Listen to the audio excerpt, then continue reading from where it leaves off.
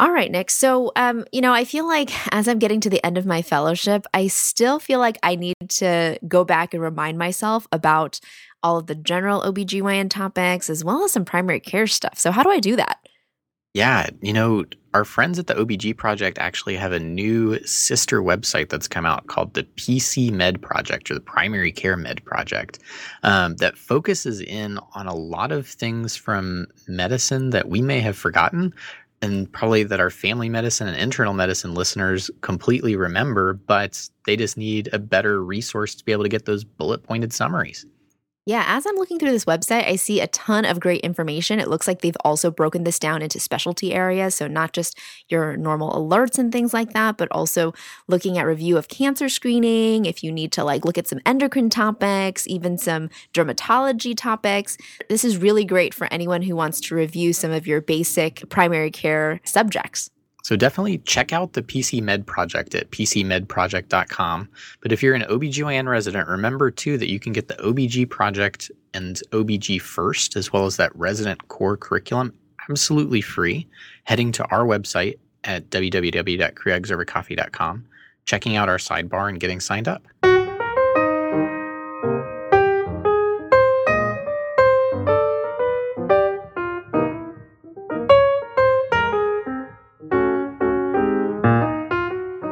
All right, guys, welcome back. This is Faye. This is Nick.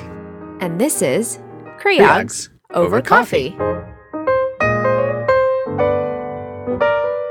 So we are now, I think, on part 3, Nick, of our huge episode, parts for diabetes and how to treat them. And today we're actually going to talk about insulin and diabetes. So what are our learning objectives for today? So today we're first going to review some history of synthetic insulin. We're going to describe then some various types and actions of all of the types of insulin you might run into. And then we'll talk a bit about how to initiate and modify insulin therapy, particularly for pregnant patients, because that's where we tend to spend most of the time doing this. So Faye, let's get into it. First, what exactly is insulin? Yeah, so insulin is a peptide hormone that's produced by the pancreatic beta cells, and it regulates metabolism by promoting absorption of glucose from the blood into the liver, fat, and muscle for these cells to convert to glycogen or fat. Simultaneously, it's also a strong inhibitor of gluconeogenesis in the liver, which makes sense. If you have insulin around because you're soaking up glucose, you don't want to make more glucose. Now, how did we get to synthetic insulin? And again, I really like, talking about the history of some of these medical things. And I am going to apologize in advance because I'm definitely going to butcher some of these names. But to kind of go through the history, we first start in the 19th century. So in 1869, Paul Langerhans, yes, that Langerhans, where those cells are named after, he identified small tissue clumps through the bulk of the pancreas, not previously described in Western literature.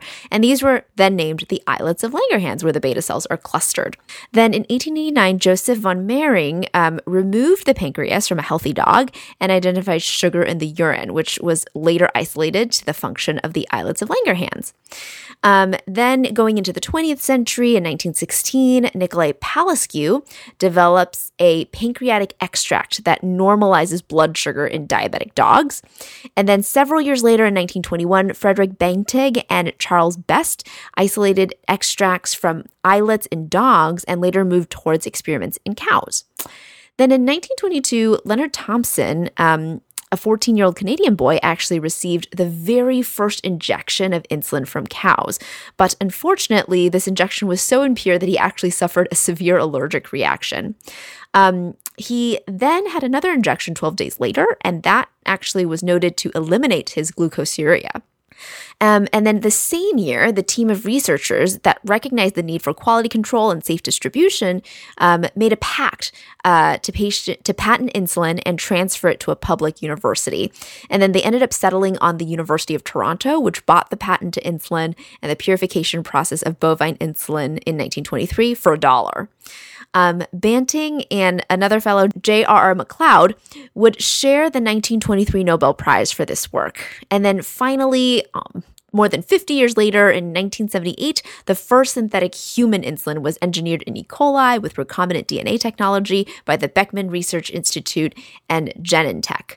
Genentech would then go on to sell the first commercially available form of this, which was called Humulin. So today there are, obviously multiple types of insulin that's used for control of diabetes, all of which are synthetic forms.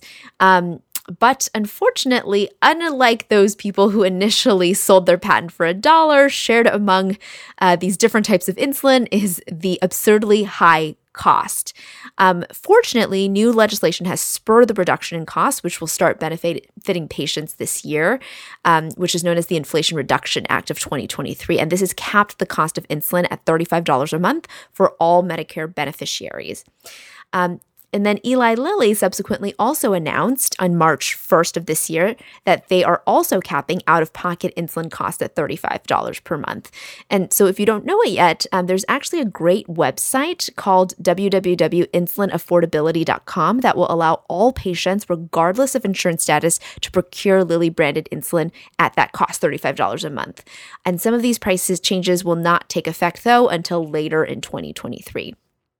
Of note, other makers of insulin, so Sanofi, who makes Lantus, capped the cost of Lantus at $35 a month as of March 16th, and Novo Nordisk, that makes Novolog, will also follow with plans to implement cost lowering on its insulin products in January 1st, 2024. All right, so that's a lot of history and not a lot about insulin itself. So let's now actually start talking about the medicine of insulin. So we know that there's different types of insulin, right? Nick, so talk to us about those different types and what they mean. Yeah, so broadly speaking with insulin, there are 5 main types. There's ultra-long-acting insulin, long-acting or basal insulin, intermediate-acting, short-acting, and then rapid-acting. We're going to condense these down for our discussion today into just 3 categories for ease. So we're going to call them basal or long-acting insulin, intermediate insulin, and then short-acting/rapid-acting insulin. So again, 3 categories, long, medium, short, essentially. Before we get into those categories, though, I do want to start off to just have a discussion that you're going to see on bottles of insulin or some things that we prescribe, something mentioned that's like U200 or U500, for example. And what this means basically is that they're ultra concentrated. Typically, insulin in rapid-acting forms is concentrated at 100 units per ml, and that's abbreviated as U100 insulin. So that is your standard insulin. If you see U500, just as an example, that means that the concentration is now 500 units of insulin in 1 ml, or 5 times more concentrated than U100. These formulations specifically are helpful for patients who have really high insulin requirements, and they're kind of available across the spectrum of long to rapid-acting insulins. Okay, now that we've sort of laid out our categories, Faye, let's start off in talking about that first category, the long-acting or basal insulins. Yes, so these long-acting insulins provide a low peak, sustained coverage of insulin over multiple hours or even days. A lot of times these get referred to as the background coverage, so to speak, of insulins. So basically, it just means that there's always some insulin on board when you're using this type of insulin. And it can control things like your fasting blood sugar values. Long-acting coverage is obtained by modifying the base insulin molecule with an amino acid substitution or linking to other molecules to really slow that absorption. There are a few varieties that you may have heard of. And so there's Degludec, which it has the brand name Tresiba, which has a long duration of action of 42 hours. And it minimizes the plasma concentration variability with once daily dosing. And so there's really no noticeable peak of action. So really minimal nocturnal hypoglycemia that we see with this type. The next variety is Glargine, which we probably are more familiar with because the brand names are things like Lantus, Basaglar, Toujeo, Semglee, for example. And the duration of action of Glargine is 24 hours with a half-life of 12 hours. So some individuals, especially potentially in pregnancy, can benefit from BID dosing. And again, there's no noticeable peak of action.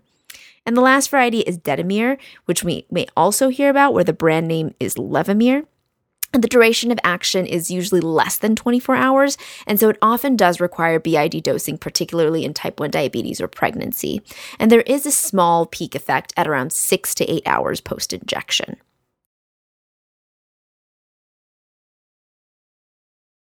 Yeah, so as the name implies, these insulins are not quite enough in terms of their action to provide full coverage through the day, but in practice are often employed in multiple injection therapies for basically covering fasting and nighttime sugar levels.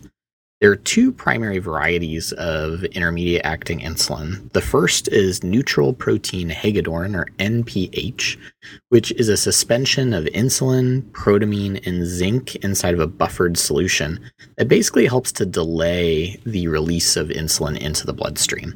And so sometimes you'll hear patients refer to NPH, if they're using it, as cloudy insulin because of it's being suspended in this buffered solution, basically.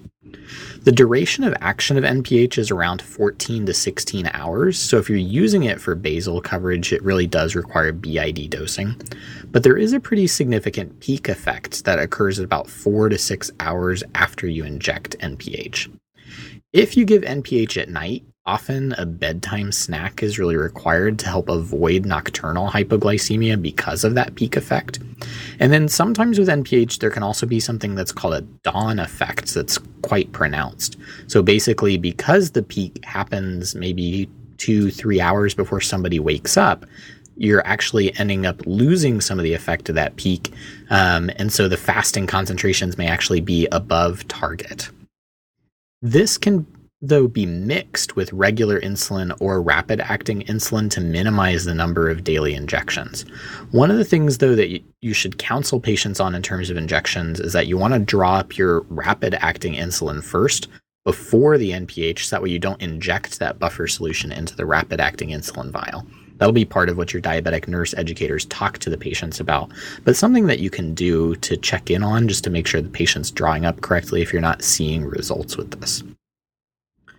The second intermediate acting insulin is actually the U500 form of regular insulin. We're going to talk more about regular insulin in a moment, but U500 is, again, that 5-fold concentrated form. The duration of action is about 20 hours, but has a peak effect that's pretty quick of about 4 hours. It's similar to NPH in principle, but has a quicker peak onset. Now, these generally don't get used too frequently with type 2 diabetes, but because the GLP-1 agonists that we talked about in the last episode, those injectable medications like Ozempic, are not used in pregnancy, you may encounter these in those patients who need a lot of insulin and may have used GLP-1 agonists before pregnancy.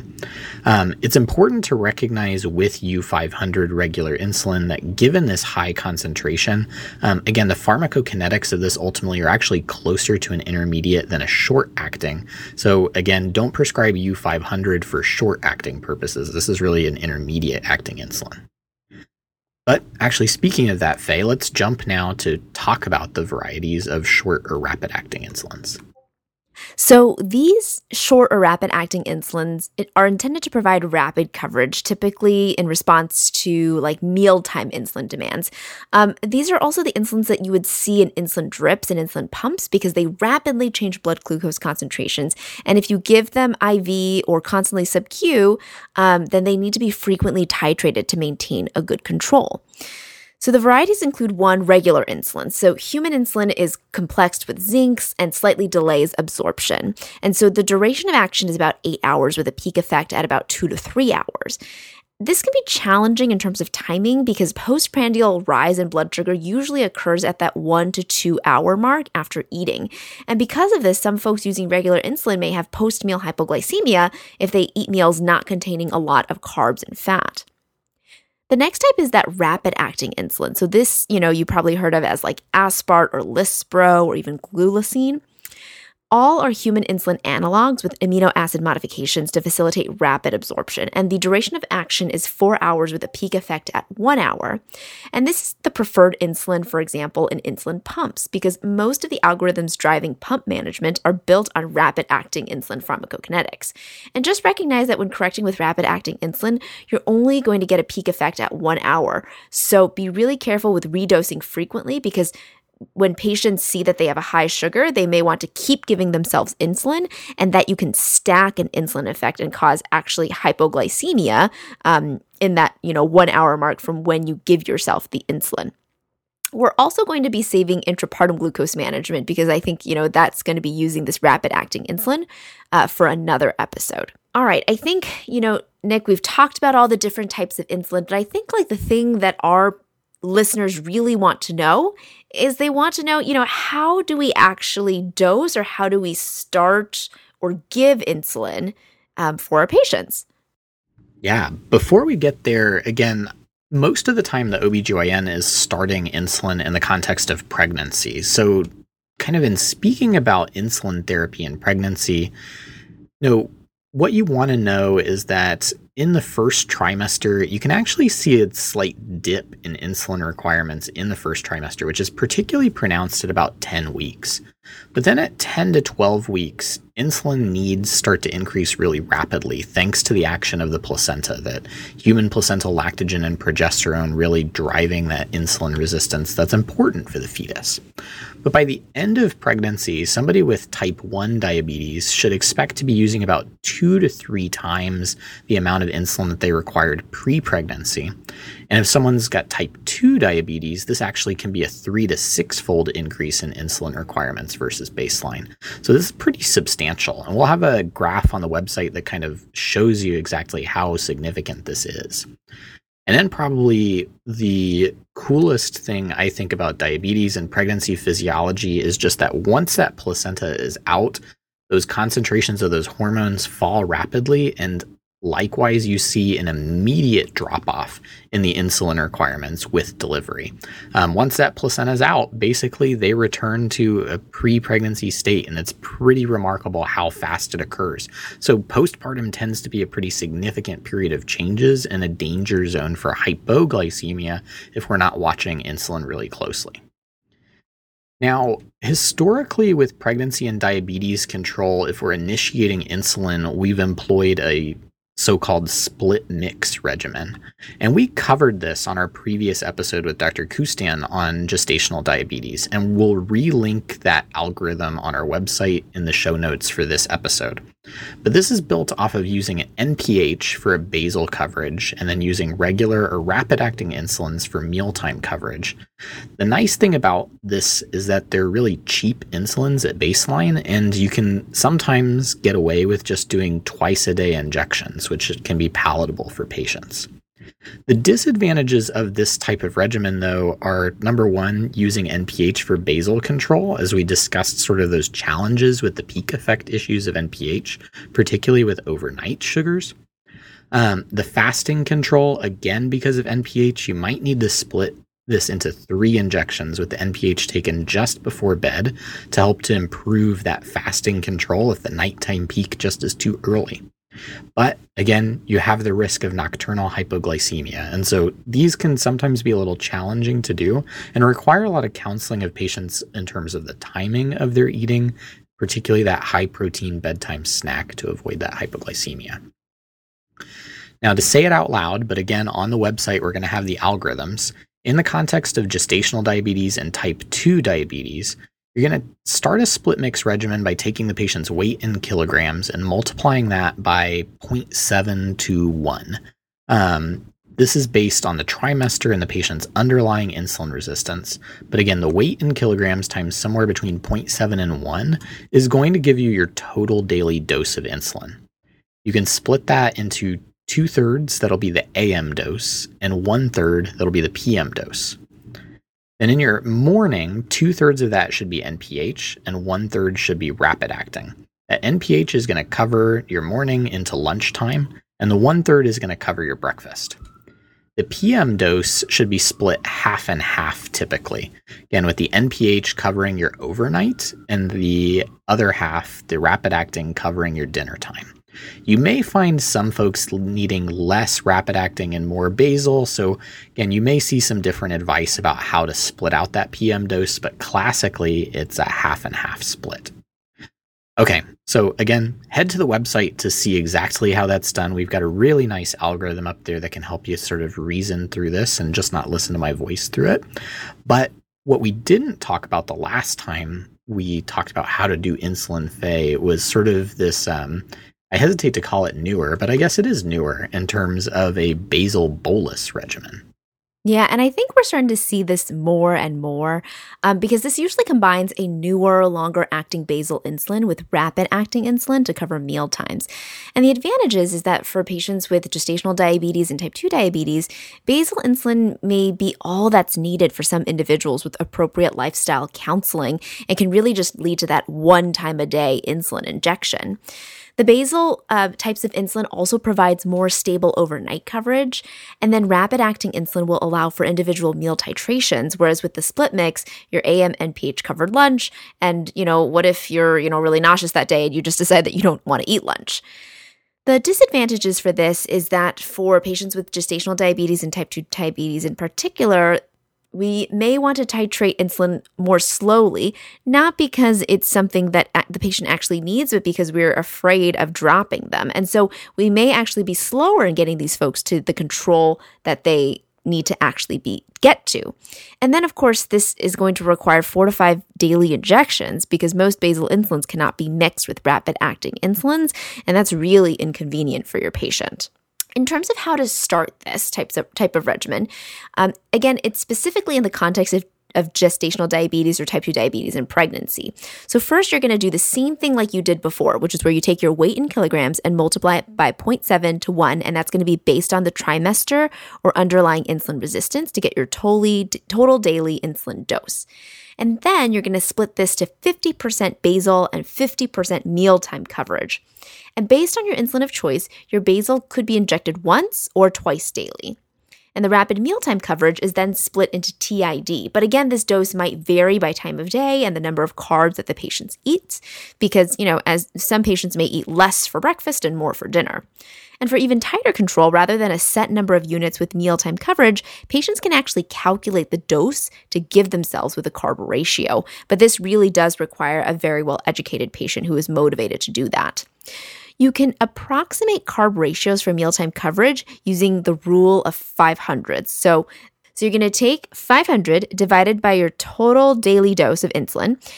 That's going to equal the number of grams of carbs covered by 1 unit of insulin. So if my expected total daily dose of insulin is 50 units, then my carb ratio should be 1 to 10. So giving yourself 1 unit for every 10 grams of carbs that you're eating. And then again, like we said before, some folks may only need that basal coverage to get controlled, and that's great and that's okay. And you can sometimes start at some reasonable dose of basal insulin, then have the patient increase by 2 units every other day until fastings are under 95. And then you can reassess mealtime control at that point and the need for mealtime insulin. I think one of the biggest questions that I get from my residents, Nick, is, how do I titrate insulin? Like, is it all just by feels and vibes? But how do we know to go up just by 2? But is 2 too little? Should we go up by 4 or 6? So what do you tell your residents? Yeah, I have to say that MFM is all about the vibes, first of all. So sometimes it doesn't make sense, but there is some science to this stuff, actually.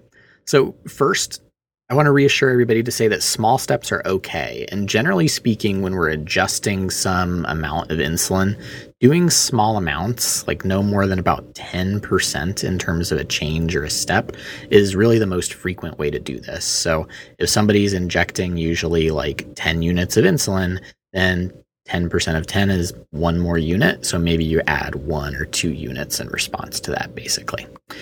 If you're finding that somebody has globally high or globally low blood sugars, one important thing to consider in addition to the dose of insulin is to consider the timing of your basal insulin. And it may be that you just need to adjust the timing of the basal insulin in order to help facilitate this. Again, particularly if your patient is using NPH for their basal coverage. If you're finding that patients have situationally high sugars, recall that pregnancy can change some GI physiology that can make insulin timing kind of challenging. One example of this can be delayed gastric emptying. So again, slow GI motility, food hits later, that peak kind of sugar of the meal might actually be a little bit later than when they start eating. And so some patients may actually need to pre-bolus their rapid insulin, taking the dose 30 to 45 minutes before a meal. So that way the insulin is peaking at the same time the meal peaks ultimately, trying to get those to coincide better. And that's something that we frequently will counsel, particularly type 1 diabetes patients about, because of that slowed emptying, not just of pregnancy, but sometimes of type 1 diabetes itself. Then nausea is another really big issue in pregnancy, right? Faye mentioned that earlier with NPH of like, gosh, what if I don't eat lunch and now I have all this insulin on board? So sometimes if you're using rapid insulin, you can split the dose up into kind of micro boluses. So say like, maybe I'll do the pre-bolus 30 to 45 minutes before of like 20%. And then right before I eat, if I feel good, I'll inject the rest. But if I'm not feeling so good, maybe I'll just start to eat and see how much of my meal I actually consume. Again, in folks who have like pumps and stuff like that, you can often just set a setting to where they start off giving themselves 20% and then the pump like slowly infuses the rest of the 80% or something like that. But for folks who are doing multiple injections, that may give them a little bit more flexibility to say, okay, well, maybe give yourself a little micro bolus as the pre-bolus, and then right before your meal, depending on how you're feeling, you can inject the rest. The other thing that I think is helpful, Faye, is knowing the insulin correction factor. And I think on the floor, this is one of those things that's like, okay, I just got paged for a blood sugar of 264. How much insulin do I need to give this patient to get this back down? Yeah, so the insulin correction factor is basically what is the expected blood sugar drop in milligrams per deciliter for every 1 unit of correctional insulin given. So an insulin correction factor, an ICF of 50, means that your blood sugar is going to drop by 50 for every unit of correctional insulin given. So in the case that you talked to us about, Nick, if we're targeting a blood sugar of 100 and their blood sugar is like 250, for example, or 260, then we're going to have to give them essentially 3 units of insulin to bring them down to that 100, right?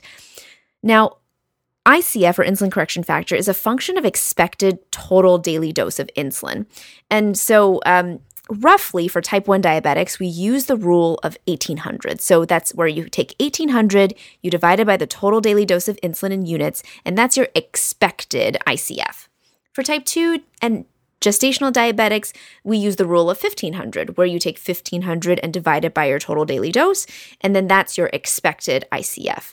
So again, if I'm taking 50 units of total insulin a day, I would have a correction factor of 30, meaning 1 unit of insulin would bring my blood sugar down by about 30 milligrams per deciliter. And this is really helpful for the floor. So if you need to cover someone, their total daily insulin dose or approximating it by using their weight, this can really help you provide a more reliable amount of insulin. I think, we've talked about all of this, Nick, but really I think at the very end we have to give a little disclaimer, because while we'd love to provide this as the guide, as the end-all be-all of all insulin treatment, since, it's been pretty consistent across places that we've trained, we don't want to say that you should substitute this for true medical advice, because some folks may just be more insulin sensitive, particularly those with longstanding type 1 diabetes with comorbidities, or, insulin naive folks like those with gestational diabetes. So these are just some good starting rules that are generally helpful, but your mentors can definitely help guide you with more complex or concerning scenarios. All right, so I think that brings us to the end of this episode about complicated insulin and insulin dosing. So let's go ahead and summarize. Yeah, so we started off again by reviewing that insulin is a peptide hormone produced by pancreatic beta cells, and really it works by helping promote absorption of glucose from the blood into the liver, fat, and muscle, as well as to simultaneously inhibit gluconeogenesis in the liver. The saga of insulin is a long story dating back all the way to the 19th century in terms of the discovery and ultimately the production of synthetic human insulin. Today, there are multiple types, and importantly, remember that there are new insulin price caps that are going into effect this year in 2023 and next year. One website where you can look at that for particularly Lilly branded insulin is insulinaffordability.com. That caps patients' costs at $35 a month regardless of their insurance status. In terms of types of insulin, broadly speaking, there are 5 main types: ultra long acting, intermediate acting, short acting, and rapid acting. We are just going to be talking about the basal, intermediate, and short or rapid acting insulins just for ease of understanding. And then just remember that when you see that U200 or U500, these stand for ultra concentrated. In terms of the long-acting basal insulins, the varieties that we talked about were degludec, or brand name Tresiba, glargine, or brand names like Lantus, Basaglar, Semglee, Toujeo, and Detamir, brand name Levemir. Again, these all, roughly with the exception of Levemir, have no peak of action. So the nice thing is that they often can be once or just twice daily dosing and minimize hypoglycemia versus the rapid-acting insulins. We then talked about immediate-acting insulins, and the ones that we talked about are neutral protein hagedorn, or NPH, as we know it usually, as well as the U500 regular insulin. These types of insulin usually has an intermediate type timing in terms of duration of action, so anywhere between 14 to 20 hours, and there usually is a peak effect somewhere between 4 to 6 hours. And so these medications can be given to help with basal coverage, but oftentimes need to be given twice a day. And then finally, the short or rapid-acting insulins. These include regular insulin as well as the rapid-acting insulins like Aspart, Lispro, and Glulisine. Again, these have peak effects that are pretty quick. The rapid-actings in 1 hour and regular insulin in 2 to 3 hours, and overall have a short duration of action. So these are the things that you're going to use for mealtime coverage and are the preferred insulin in insulin pumps. You have to be careful with these, though, because, again, they're pretty potent and pretty quick, so your patients can have hypoglycemia in response. We're going to have a graph on the website going through all of the peak and duration of actions of all of these insulins. In terms of approach to insulin therapy, we know that in pregnancy, while there can be a slight decrease in insulin requirements in the first trimester, as soon as that placenta starts to kick in around 10 to 12 weeks, insulin needs can begin to skyrocket. So by the end of pregnancy in type 1 diabetics, the needs can be 2 to 3 times what they previously used, and in type 2 diabetics, it can be 3 to 6 times what they previously used. But remember, postpartum, after the loss of that placenta, that the insulin needs are going to rapidly decrease. In terms of how to dose pregnancy insulin, we've traditionally employed a split mix regimen that we covered in a previous episode with Dr. Kustan that is based off of NPH for basal coverage and regular or rapid-acting insulin for mealtime coverage. And this is all based on weight, and we will be posting this on our website. More and more, though, we're seeing folks utilize a basal bolus regimen, which is using one of those longer-acting basal insulins with rapid-acting insulin to cover meal times. Again, these potentially have the advantage over the split mix regimen in avoiding some of that nighttime hypoglycemia, but can ultimately require 4 to 5 daily injections. So some folks may not really love that. Again, on our website, we're going to have an algorithm-based approach to starting a basal bolus regimen. Remember, in a basal bolus regimen, you can approximate a carb ratio for mealtime coverage using the rule of 500. So 500 divided by the total daily dose gives you your carb ratio. In terms of titration of insulin and how to do it, remember that small steps are okay, and we usually will change insulin only by about 10% each time. You can think generally if there are global highs to try and change your basal, and if there are situational highs like meal times, you can change your short acting. It's also really important to know about your insulin correction factor, so knowing exactly how much 1 unit of correctional insulin is going to drop your blood sugar.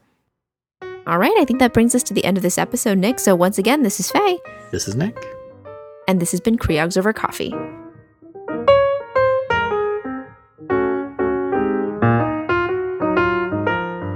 So guys, if you enjoyed this episode, head over to iTunes, Spotify, Google Play, whatever your podcatcher is, and give us a 5-star rating and review. You can find us on social media, on Twitter at CreogsOverCoff1, at Facebook and Instagram at CreogsOverCoffee. And if you want to donate to the show, you can go ahead and go into our Patreon at www.patreon.com/CreogsOverCoffee. Critically important for this episode are those show notes, which remember are always on our website at CreogsOverCoffee.com, along with the Rosh Review question of the week. And if you have a suggestion for us, if you have a correction for the show, or just want to say hi, go ahead and email us at CreogsOverCoffee@gmail.com.